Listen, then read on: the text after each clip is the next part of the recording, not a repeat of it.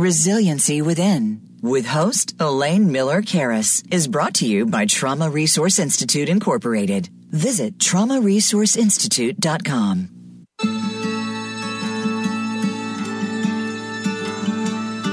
Welcome to Resiliency Within, featuring your host, Elaine Miller-Karras. In unprecedented times, our beliefs and well-being are put to the test. When we take the things we've learned in life and look at challenges in a whole new way, we learn to develop resiliency, which can then be used to promote healing and personal strength. Now, here is Elaine Miller-Karras.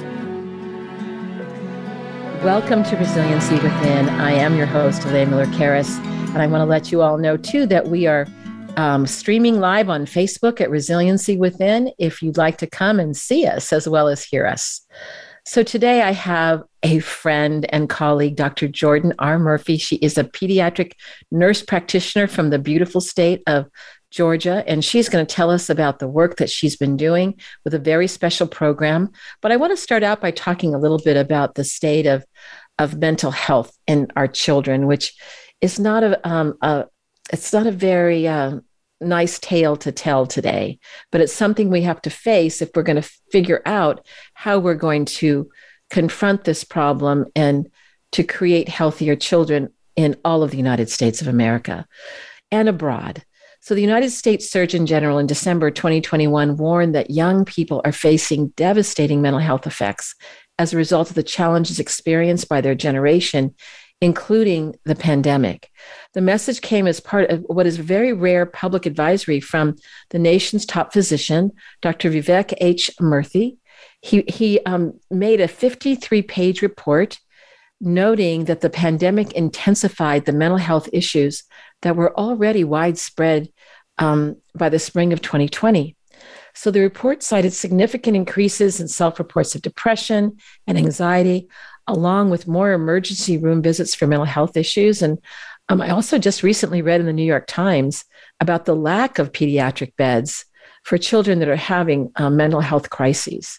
So in the United States, emergency room visits for suicide attempts rose 51% for adolescent girls in early 2021, as compared to the same period in 2019. And the figure rose 4% for boys. And globally, symptoms of anxiety and depression doubled during the pandemic. So let's talk a little bit about what Jordan knows, and that's the state of Georgia. And in 2021, Georgia ranked 49th in the access to behavioral health services. And children and youth have been particularly affected by the shortages of providers. That means longer waits to receive mental health services, and that's contributing to increases in crisis level care and emergency room visits. So the Center for Interrelational Science and Pediatrics, in partnership with the Georgia Department of Behavioral Health and Developmental Disabilities in Resilient Georgia, is engaged in statewide efforts to train and support Georgia's behavioral health workforce with trauma and resiliency-informed wellness interventions. So and she's going to tell us all about this, but I want to say a little bit more about Jordan. So she's a nurse and a researcher, and she's been doing a lot of research on the community resiliency model as well, which I am very proud to know about and appreciate her dedication to that. But she's a researcher specializing in pediatric behavioral health with particular interest in social and emotional development, epigenetics, and the effects of intergenerational trauma. And through her private practice, Dr. Murphy trains individuals and organizations in wellness interventions, and she's also committed to ensuring equitable access to highly quality healthcare for marginalized communities. And Dr. Murphy, I'm very proud to say, is one of our senior teachers for the Trauma Resource Institute, and she is also a senior community resiliency model teacher. And also, she and I have been working together with the Marilee and Medgar Evers Institute in Jackson, Mississippi, and she is a consultant, and she just led actually a panel discussion about health disparities for the Institute. So she's a very accomplished young woman. I'm happy to know her. And we're going to talk today about Bridges to Therapy, which is what you really felt this was going to be all about, closing the gap for Georgia's children and youth. So first of all, Jordan, what's on your mind today as we're getting started to have this conversation together? Well, thank you, Elaine, for having me here on your show to talk about the challenges we're facing. I think the statistics you mentioned are very alarming. And also, I have so many of my own experiences as a provider, providing care to youth and children, particularly in the state of Georgia. And what we are seeing reflected in the numbers, I see reflected in conversations. I see it in on-site visits at daycares and with families. So I am here to talk about some of the early efforts that we are doing here in the state of Georgia to address this crisis in pediatric behavioral health. So that's my goal, is to hopefully talk about something that maybe we've all heard, whether in a news report or a research article, but also talk about some of the efforts toward addressing this issue. And Jordan, I have to say, Jordan and I met in a sleet storm in Georgia. I'd never seen one because I'm from California. And she had the dedication to keep coming to the training, which I was very appreciative for too, Jordan, that you did that.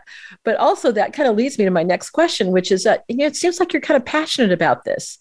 So what led you to this field of behavioral health and wanting to help? I know that you have a strong commitment, not only to the youth, but to the families of the youth. Well, it's a very long, winding journey.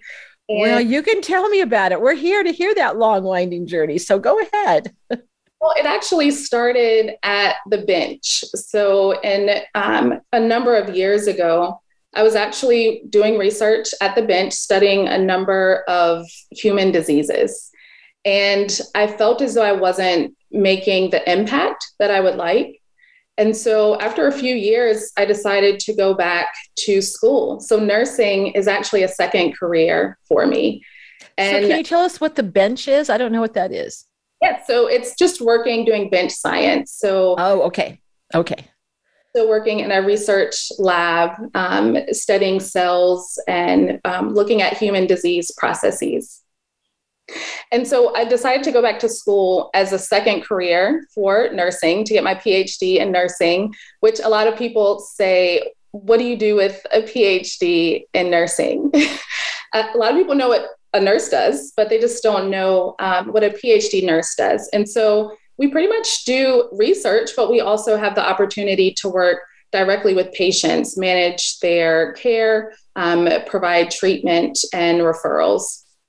So I decided to go back to school, and I studied social and emotional development at 6 months of age. So working with infants, working with their primary care provider, their primary providers, typically their parents, the mother. And I became very interested in how social environments can really influence a child's behavior, even from infancy. And that sort of led me to want to explore this further, not only from a research aspect, but also in the field. So going directly into the community, watching how children behave in their daycare settings, in the school setting, and seeing how I can bridge that gap between research and clinical practice. So I actually came to behavioral health just interested in social and emotional development. I spent some time working as a psychiatric nurse. And once I became a pediatric nurse practitioner working in primary care, I actually spent about 90% of my time managing behavioral health crises in children.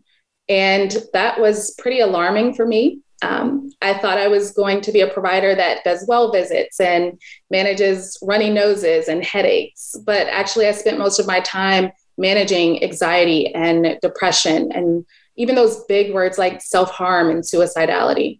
So my work has really expanded, which is why I've become more specialized in working with those conditions in children and youth. Well, I have to say, I have personally seen you working with a young woman at one of our trainings, and I was struck by your incredible compassion. I know part of that work for you, too, has been volunteering at the Covenant House. And so could you just say a little bit about that? I know we hadn't planned to talk about that, but I'm just thinking about that young lady and how kind and sweet you were to her, and that you've chosen at time to, I don't know if you're still out there, but you were there volunteering in the past. Yes, I previously worked for a free healthcare clinic. And as a part of my role, we actually partnered with shelters. So Covenant House, Georgia was one shelter that we partnered with. And we provided both primary care services as well as behavioral health services. So I took on the role of providing behavioral health services. The youth were typically between 18 and 25 years of age. And I would do weekly mental health groups. And actually, the primary intervention that I used during those groups was the community resiliency model, which was developed by the Trauma Resource Institute and is a set of 6 wellness skills. And what I found is that the youth were very receptive to these community resiliency model wellness skills. And I would come in, I would teach, but then the youth would raise their hands and they would say, I want to teach about the brain this week. I want to teach about the nervous system. I want to teach about a wellness skill like resourcing to my peers. So the model worked. The youth wanted more of the wellness skills, and I was just there to help facilitate. And I had the opportunity to interact with many youth who were having some challenging life experiences, like the young lady that you and I had the opportunity to interact with. And what I know is that just by introducing wellness skills, by introducing individuals to this idea that they have inner wisdom, they have resiliency, and that resiliency can be cultivated sometimes with a little bit of time, a little bit of patience. They're really receptive to that kind of conversation. And so what I found is that the wellness skills were acceptable and they actually worked. And you saw during that interaction that we were able to help a young lady who was having a really difficult moment, not reflective of who she is overall, but she had a difficult moment. Well, and I just so appreciate that you did that work. And I went out to Covenant House when I was out, I think the last time I was in Atlanta. And I'm always I admire the kids because they've been through so much and they're trying to make a better way for themselves. And I think that was a very hopeful thing to see. Of course, it was hopeful for me to see them using the skills and teaching the skills, and they were really good at it. So I was when we talk about natural leaders, I said, wow, if we can get the natural leaders of young people who've had not the best hand dealt to them, and they can learn how to cultivate the well-being. That's a hopeful moment for all of us, which kind of leads me to the next question about, I want to hear more about well, first of all, where do you currently practice and what are some of the challenges you face as a healthcare provider? So I'm in private practice at the Center for Interrelational Science and Pediatrics. And I actually go on site. So I do some telehealth, but I actually go on site to daycare centers and shelters in order to provide direct care services. So one benefit of going on site is I get the opportunity to see children and also youth in their environments. So not coming to me, not coming to my office, but I get to see them in their environment. How does their environment influence some of their behaviors? How do those behaviors change from the morning to the afternoon? How do those behaviors change when other adults or new adults enter into the space, or familiar adults enter into the space? And so I provide behavioral health services. I do a lot of screening, especially for children aged 0 to 5. I do a lot of behavioral health screening, making sure they're meeting their milestones. One of the challenges I face is here in Georgia, we are experiencing a shortage in behavioral health providers. So what that means for me as a provider is oftentimes my caseload is larger than what is reasonable to manage. The need far exceeds what I am capable of doing in any given week. And so that is the greatest challenge. We need more support. We need more providers to help manage care. Because as you mentioned earlier, we are facing a crisis in pediatric behavioral health. And we need access to services and providers who can help to manage some of these early and often modifiable changes in behaviors. So I'm also, as you're, talking, and we talked a little bit about this before the show started, but when you take care of a child or a youth, you're really also caring for the parents as well. So could you say a little bit about that? Because sometimes say, oh, it's the kid. And then you say, well, let's talk about the family and see what's going on with, the caregiver. So can you say a little bit about that, Jordan? So one thing I learned in my early research is that children are very much dependent on a primary caregiver. Typically, it's a parent, but we're talking about birth parents, we're talking about foster parents, we're talking about adoptive parents as well. And so a lot of times when we see changes in a child's behavior, we have to invite the primary family members into the conversation, into the treatment plan. Oftentimes when I'm working with especially really young children, it's my first goal to make contact with the parent, especially if I'm on site at a daycare, but make contact with the parent and ask them, what do they believe about their child's behavior? How are they managing their child's behavior? What frustrates them the most? But I also make sure to ask about self-care. How are they taking care of self? So we know that children, especially really young children, they co-regulate or they work with and interact with a primary attachment figure in order to help manage their emotions. And sometimes they have really big emotions and they need help managing those emotions. And so it's this recognition that we really need to work on providing skills and education and support to parents. And then we'll start to see changes, positive changes in child health outcomes. Well, I think I'm so glad that you're really looking at that child in the system of the family. And I think that whole aspect of co-regulation cannot be underestimated. Remembering when I was, raising my own children who are now grown, but there were times when I go, I don't know what I want to do with this child, but I need to do something to calm myself down first. In that case, I would go into the bathroom and I would sit on top of the toilet and I would turn the water on and hear the water running, and the water running would just calm me down enough. And sometimes they'd be on the door, then they'd start knocking, going, let me in. I go, Mom needs a timeout, right? And I really did need the timeout. So I calmed down, I could come back in and I could deal with whatever was happening in a much calmer state. But, it's like, how do we help parents, get into calmer states in order to not harm their children? I think that's, to me, the quintessential question because of that co-regulation. So I imagine you might have some ideas about that. And so do you want to share a little bit about some of those ideas about how we help parents co-regulate in a healthier way with their children? Absolutely. I think number one is awareness and education. Sometimes parents don't know what they don't know. Sometimes there's a lack of understanding just about typical child behaviors. What are typical child behaviors at 2, at 4, at 13, at 17? And also, when do those behaviors reach a level that we should be concerned? So I think helping parents to understand children's behavior as it typically develops, and also when to intervene. Well, I'm all for preventative wellness skills and preventative interventions. So I use the community resiliency model as really just a first line intervention.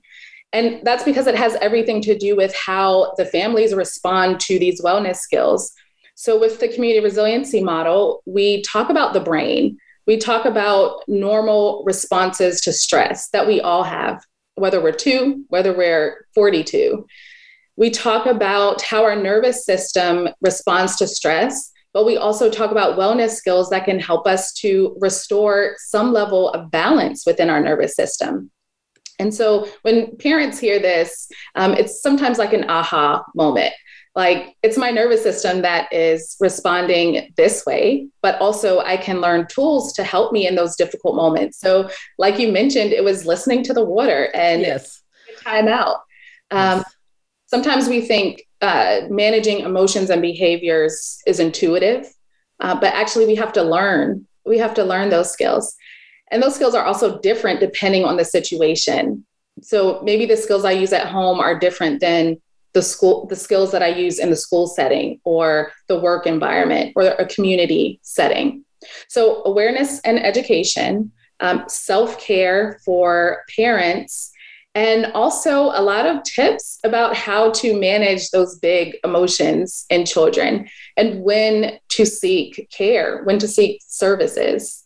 Those are probably the primary ways that I introduce and work with. Well, when I think about it too, I thought about this in my early days when I was a Lamaze educator, and I'd see parents with their babies, and it's like, where do we learn how to take care of babies? So if we were lucky enough to have parents and grandmothers that were around that, showed good skills about swaddling and how to hold the baby and all those things, but many people didn't have that.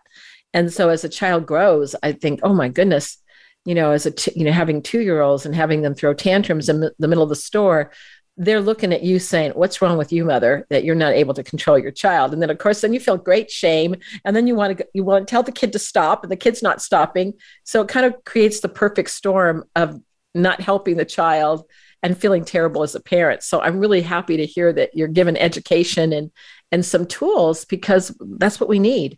I think we get more education about driving a car than we do about raising a child.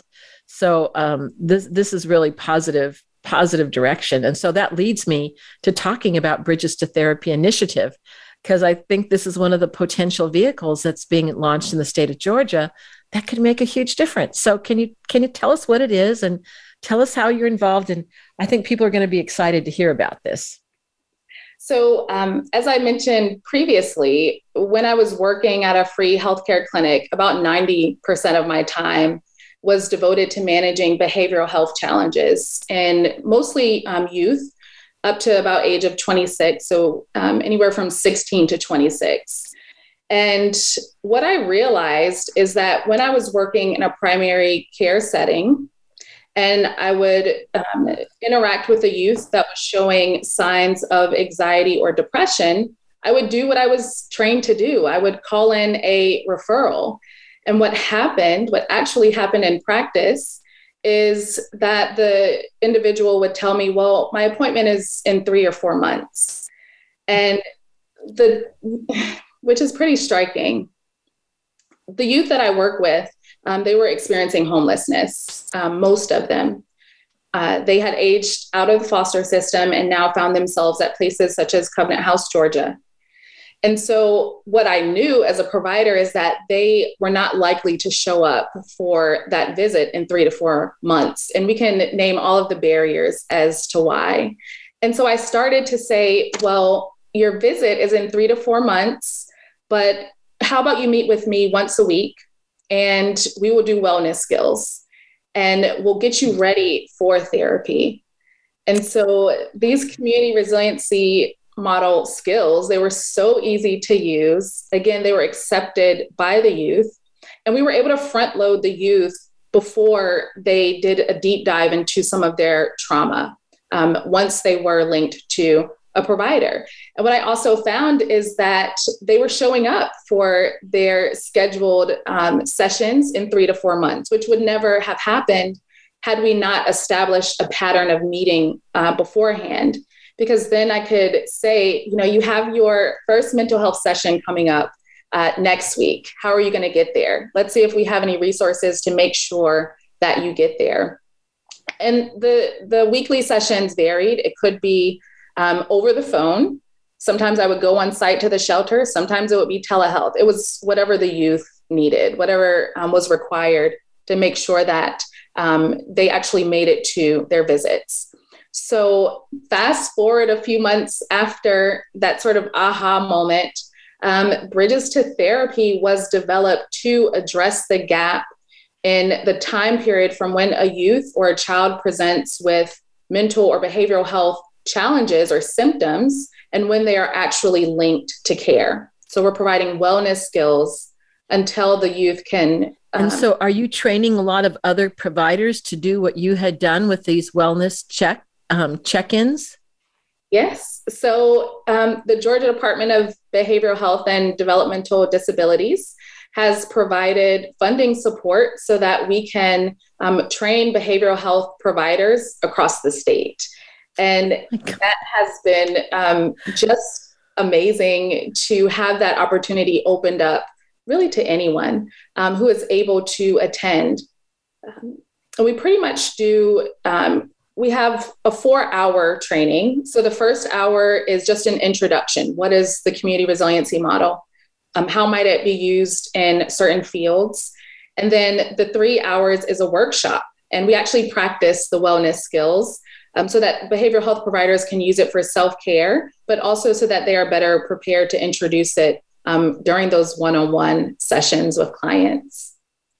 So it's truly using these natural leaders to help the children. Oh, I want to hear a little bit more about this. We need to take a little bit of a break. We're going to take in just a minute or so and to talk more about Bridges to Therapy. But so Jordan, did you help design the Bridges to Therapy? I did. Oh my gosh. I know Jordan. I didn't really realize that she had actually designed it. Oh my. Yes. It was developed right out of that need, those interactions with clients who said, I need a visit now, but I won't get one for 3 months. What do I do? And this is what we say about, kind of like having to think outside the box. Because if we only depend on the mental health system in the way that it exists in Georgia, by the way, in many places in the entire world in that way, then what happens between that day one of asking for the appointment and 4 months down the road? And that's when you have increased visits to the ER, because now what may have been something that you could have really helped with some deep listening and wellness skills now is a psychiatric emergency. Yes. And think about the savings of money too. I'm thinking about that in terms of good reasons also why governments should change policy to support children in a way, because I know they're always trying to, figure out how to decrease the cost of, oops, my sound is a little funny right here, in terms of decreasing those kinds of costs. But that's, of course, the most fundamental reason is helping to bring healing to a child, that it has long-lasting implications for his or their entire life. So with that, Jordan, we're going to pause for just a second. We're going to hear from our sponsor, the Trauma Resource Institute, and we will be back for more illuminations from the very, I'm going to say brilliant Dr. Jordan Murphy. All right. I think that. All right. We'll be back in just a few minutes.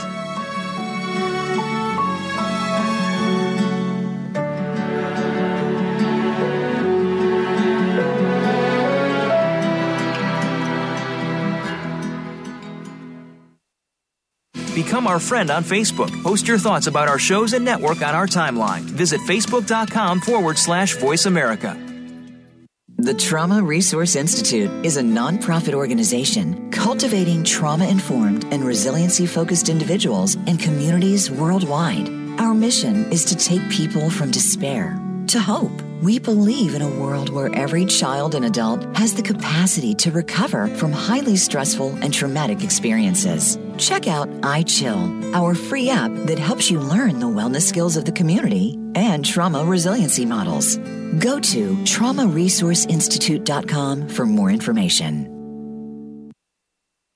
Elaine Miller-Karras' book, Building Resiliency to Trauma, The Trauma and Community Resiliency Models, is available on Amazon.com. The book is about how to cultivate resiliency during and in the aftermath of traumatic experiences. The book also addresses body-based trauma interventions, combined with psychoeducation about the biology of trauma and resiliency. Elaine also offers personal consultations. For more information, you can contact her at elaine@resiliencywithin.com.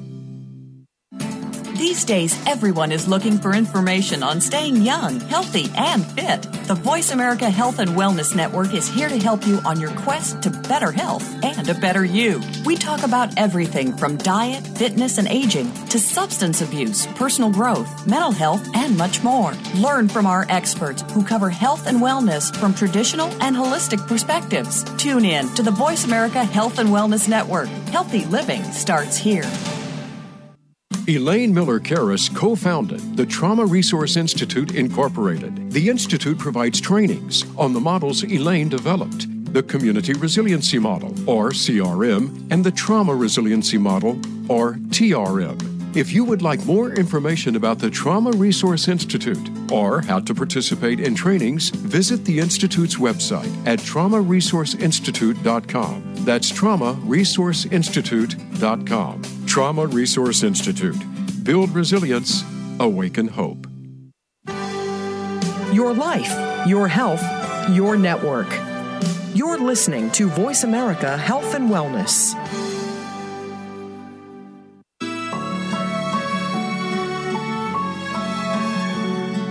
This is Resiliency Within with Elaine Miller-Karras. To reach the show during our live broadcast, please call in to 1-866-472-5792. That's 1-866-472-5792. You may also send an email to elaine@resiliency-within.com. Now, back to this week's show. Welcome back. This is Elaine Miller-Karras with Voice America Resiliency Within, and I am here with Dr. Jordan Murphy, who is telling us about a pretty amazing program that she actually helped create called Bridges to Therapy. And she was telling us a little bit about it before the break, but I'm going to ask her a couple more questions. So if you're, do you have to be a pediatric nurse practitioner to be part of Bridges to Therapy? Who can sign up for this offering? So the training, Bridges to Therapy, is available to behavioral health providers, but also educators, and really any organization that is serving children, youth, and families. So it's pretty broad. We want as many people to show up as possible and as there is room for, with the recognition that if you are providing services, direct services to children, that it would be helpful to even just be aware of these wellness skills. So you were saying to me when we were on break that a lot of teachers are signing up.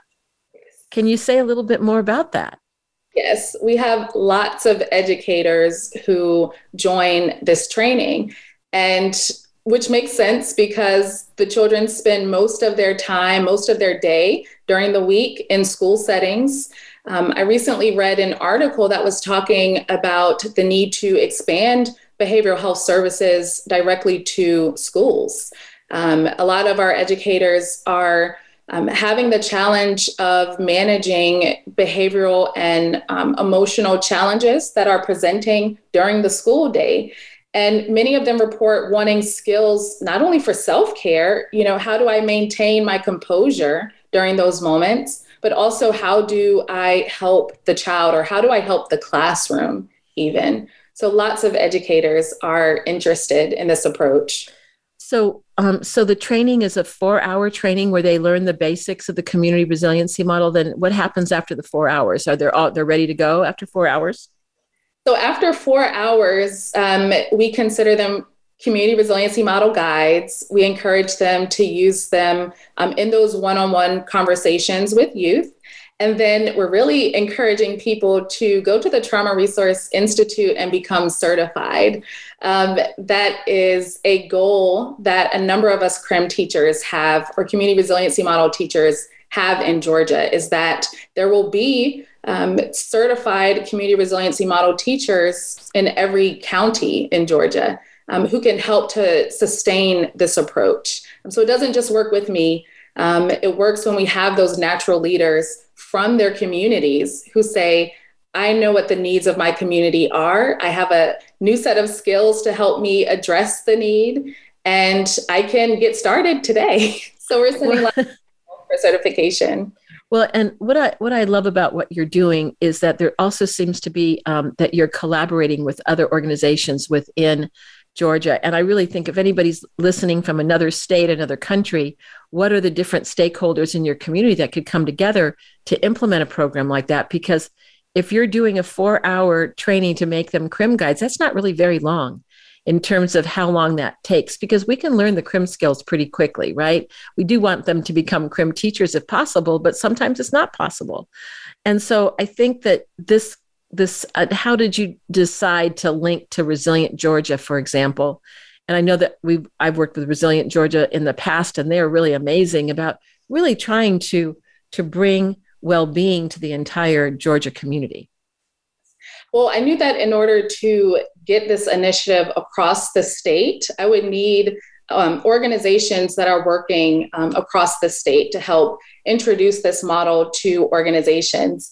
So Resilient Georgia, they are just a wonderful group of people who are supporting behavioral health services and providers across the state. And they really work to connect communities. So they have 16 regions across the state, and they help to support resiliency initiatives within those 16 regions. The community resiliency model just so happens to be one of the most popular items on the menu, as I've heard. And so making me happy. Yes. Okay. So community will request a training, and we'll either do a individualized training for the organization, or they will attend one of the sponsored trainings by the Department of Behavioral Health. So we need to get our state agencies involved. We also need to get our community organizations involved in order to help this model and this approach be sustained over the long term, which is really the goal. Well, and I think that's really important for us to think about sustainability, because sustainability is also scalability. Because if you have more CRIM teachers that can do more workshops and you have more CRIM guides that are really sprinkled throughout the entire state in all the different organizations that serve not only children, but serve adults as well, then you have a really great chance of people co-regulating together. And who knows? I mean, I have really maybe lofty hopes of it reducing violence, reducing the kind of domestic violence situations that we see that lead to such chaos within families and is certainly harmful to everyone, including their children. So this has so many implications to me when you share this. So are there any things that, as you've started the project, that, oh, I didn't know this was going to happen, but this is part of it too? That's a good question. I think the level of excitement I wouldn't say that it's been a surprise, because, as you know, communities happen to be very excited about the wellness skills. But I think within the state of Georgia, there's such an enthusiasm for what this approach might mean. And we've had many groups. So there's educators. There's a really large interest in those who work with the Department of Juvenile Justice. There's a really big interest with daycare providers, which I see as an early opportunity for prevention of emotional and behavioral health challenges. So the level of enthusiasm and all of the open doors to attending this sort of training, right, to help reduce the stigma and help to address what we're facing, which is a crisis, has been encouraging, to say the least. Well, and what you shared a couple stories with me that were very sorrowful. And I think we just need to say them out loud, because I think people need to know the implications that if we don't know how to bring wellness to families and children. You were sharing to me 2 stories of 2 little 3-year-olds that are having aggressive behaviors, and what kind of behavioral management strategies are being suggested for these 2 children that you shared with me. And I'll just clarify that they were described as aggressive behaviors. What we actually know is that those behaviors were reflective of things that the children had seen, whether that is a domestic violence situation and the child is now reacting or acting out behaviorally what they have witnessed, or whether that is this desire to manage a child's behavior medically. So what we're starting to see, and some of the cases that I've heard that have been quite alarming, is this idea of medically managing behaviors that actually can be addressed on site in those heightened moments with wellness skills and wellness interventions, such as the community resiliency model. And I think that's so important to know because children's brains are developing rapidly in the first 3 years, in the first 5 years. And so to manage behaviors medically is a slippery slope, to say the least. And I think also we need to know what other options are out there, right? How can we intervene early? How can we intervene when children are in the daycare settings, which is one initiative that I'm working on with this bridges to therapy approach. How can we support children and families before children enter into the school system when it becomes more difficult to manage behaviors? And the likelihood of managing it medically is increased. I think one of the things I want to say about managing it medically is that if we haven't really well researched particular medications on children, we don't really know the impact. Yes. We can say how it affects adults, but the other thing I think that some medication does, especially when I hear about antipsychotics being used, it really numbs affect. It numbs a child's ability to sometimes experience joy and other aspects of development that are so important for that really malleable brain that's, learning so many things. So these kinds of interventions that we're talking about have, I think, grave implications. If we don't end up integrating them somehow in our systems to change that kind of mentality, because is the child learning behaviors that are helping him to be able to manage his distress? I think that's why, Jordan, you and I get so excited about just even the help now strategies of the community resiliency model, because they can help manage their distress in order to get into their zone. So that empowers them. It's not used as a management tool. It's used as something, as an empowerment, like a superpower that you can use for yourself. I think it's important to delineate that, because I have had some people say, well, you're just teaching wellness skills to manage behavior for the adults in that child's life that can't manage the child. And the answer to that is no. That's not the intention. I don't know if you want to say a little bit more about that, but I think that's really an important distinction. Well, also, I think what's so interesting is, again, we sometimes think of behaviors and emotions as intuitive and we just know how to manage them. But actually, even with children as young as 3, I've used help now skills. And I had a 3-year-old that I was working with, and she has really big emotions. She can name all her feelings on the feelings chart and the emotions wheel. She knows them. She knows how to point to the face that reflects her mood. And so I remember one day she was having a big emotion and we were in the play therapy room. And I said, well, would you like to push up against the wall? And she tried it with me, very willing. And I said, well, what did you think about that? Did you like that? And she said, no, with a big, beautiful smile on her face. And I said, oh boy, maybe I haven't done it correctly. I tried again. And she said, no, right? But what we did try was walking down the hall. I said, would you like to take a walk with me? And as we walked down the hall, we pointed out really beautiful things on the wall. So butterflies and flowers and pictures. And after about 5 or 7 minutes, she was really ready to go back into the classroom. And so I think it's this recognition that children, even as young as 3, can identify if a wellness skill works for them. So we don't have to force any of these skills on them. We can actually ask them, what do you think about this skill? She or they may say no or yes, but we have the opportunity to at least introduce these wellness skills. Well, what I love about that story about this little girl is that you gave her choices.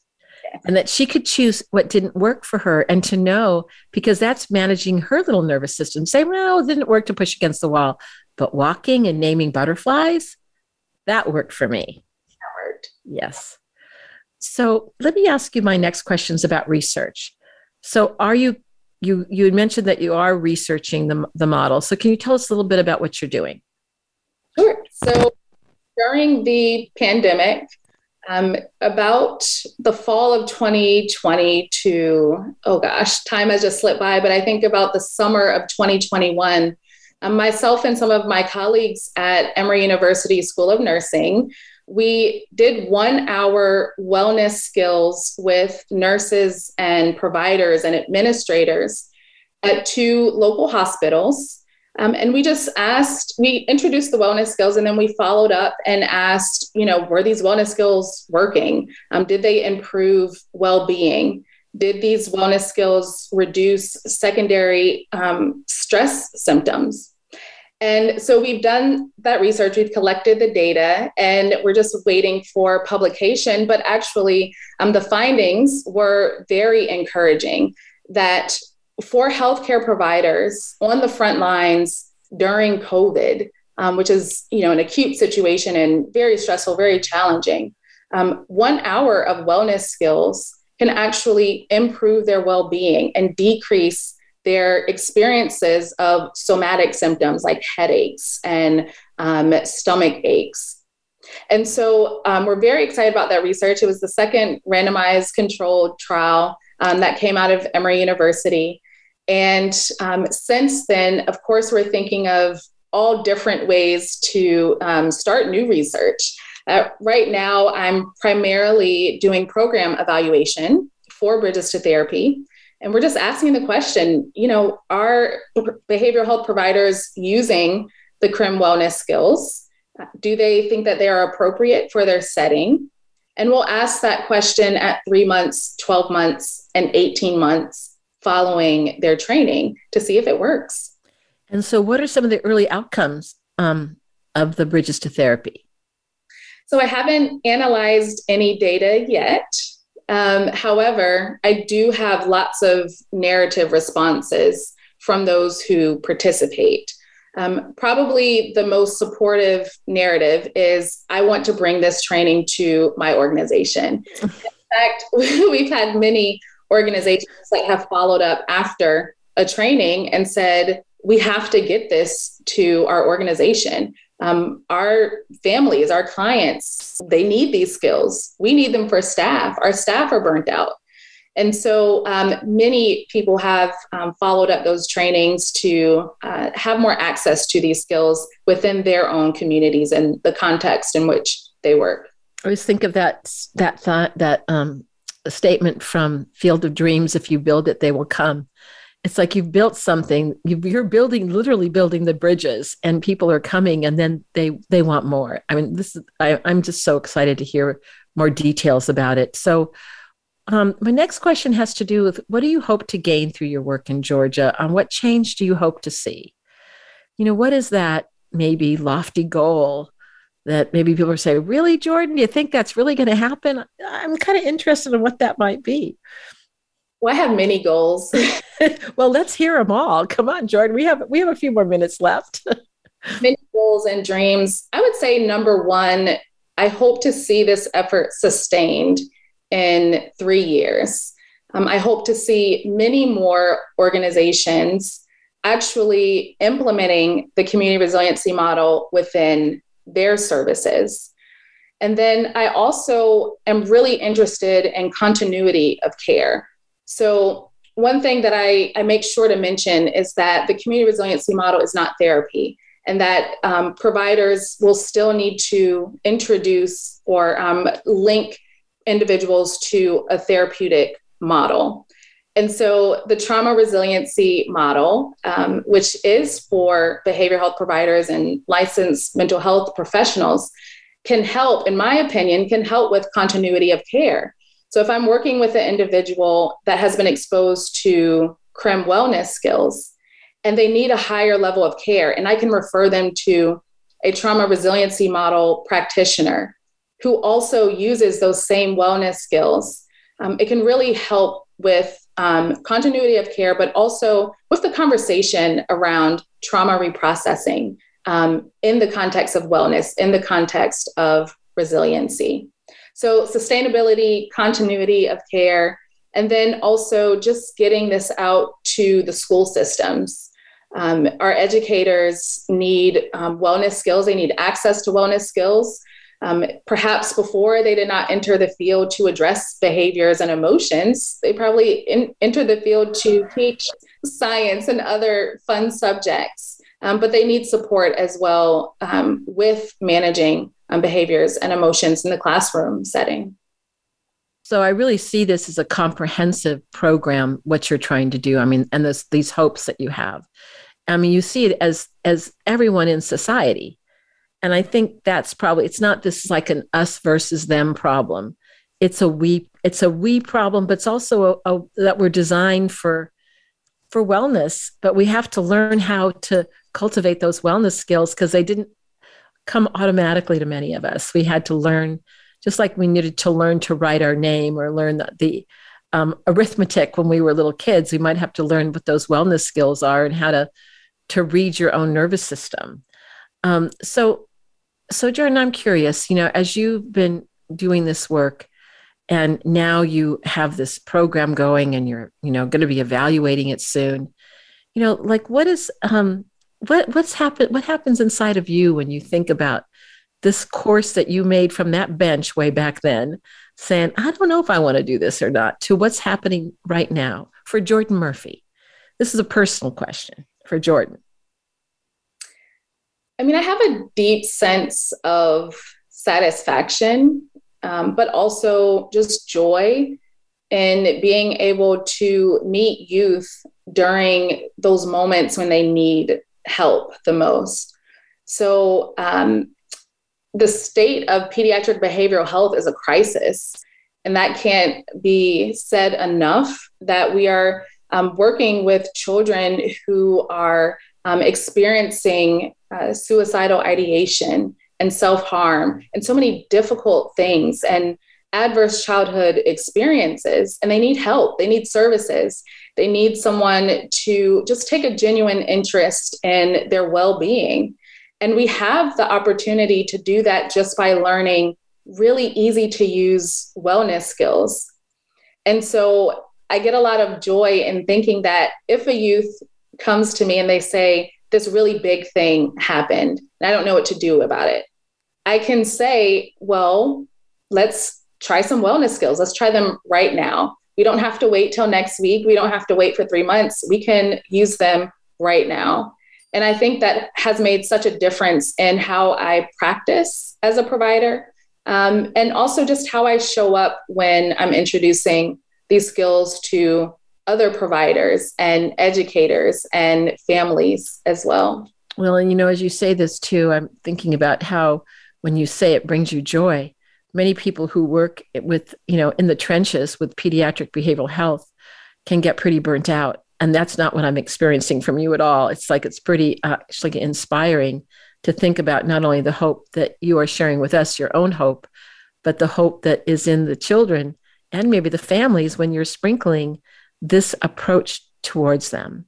So, Jordan, there may be people that want to get a hold of you. So can you tell us about your webpage where they can find out about, maybe they want to get this program where they're living, and also how they can personally reach you. So what is your webpage? The webpage is cispediatrics.com. And if you want to reach me personally by email, you can email me at jordanrmurphy@cispediatrics.com. Okay. And so we have 1 minute left, so I'm just going to thank you so much for being here. Jordan, you truly are an inspiring person to me, and what you are doing in your life to help children and families is really, there's no words to tell you how much I appreciate you as a world citizen. And I don't live in Georgia, but I think that the residents of Georgia are so lucky to have you there. And this is also an example of what else is true. We talk about this on this show, what else is true. And so as you're looking at your life right now and thinking, gosh, I might be feeling pretty low, or I'm feeling pretty low because of, all the kids I'm seeing that are suffering. I think we just heard what else is true. Why don't you contact Jordan and find out how you might be able to implement bridges to therapy in your community. So until next week, this is Elaine Miller-Karras signing off. Thank you again, Jordan.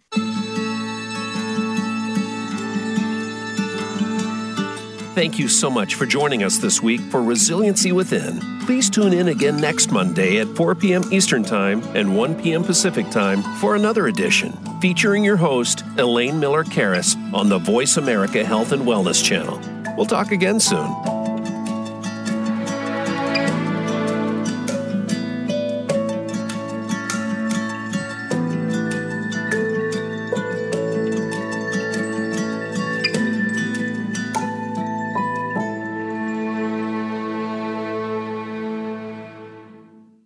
Resiliency Within, with host Elaine Miller-Karras, is brought to you by Trauma Resource Institute, Incorporated. Visit traumaresourceinstitute.com.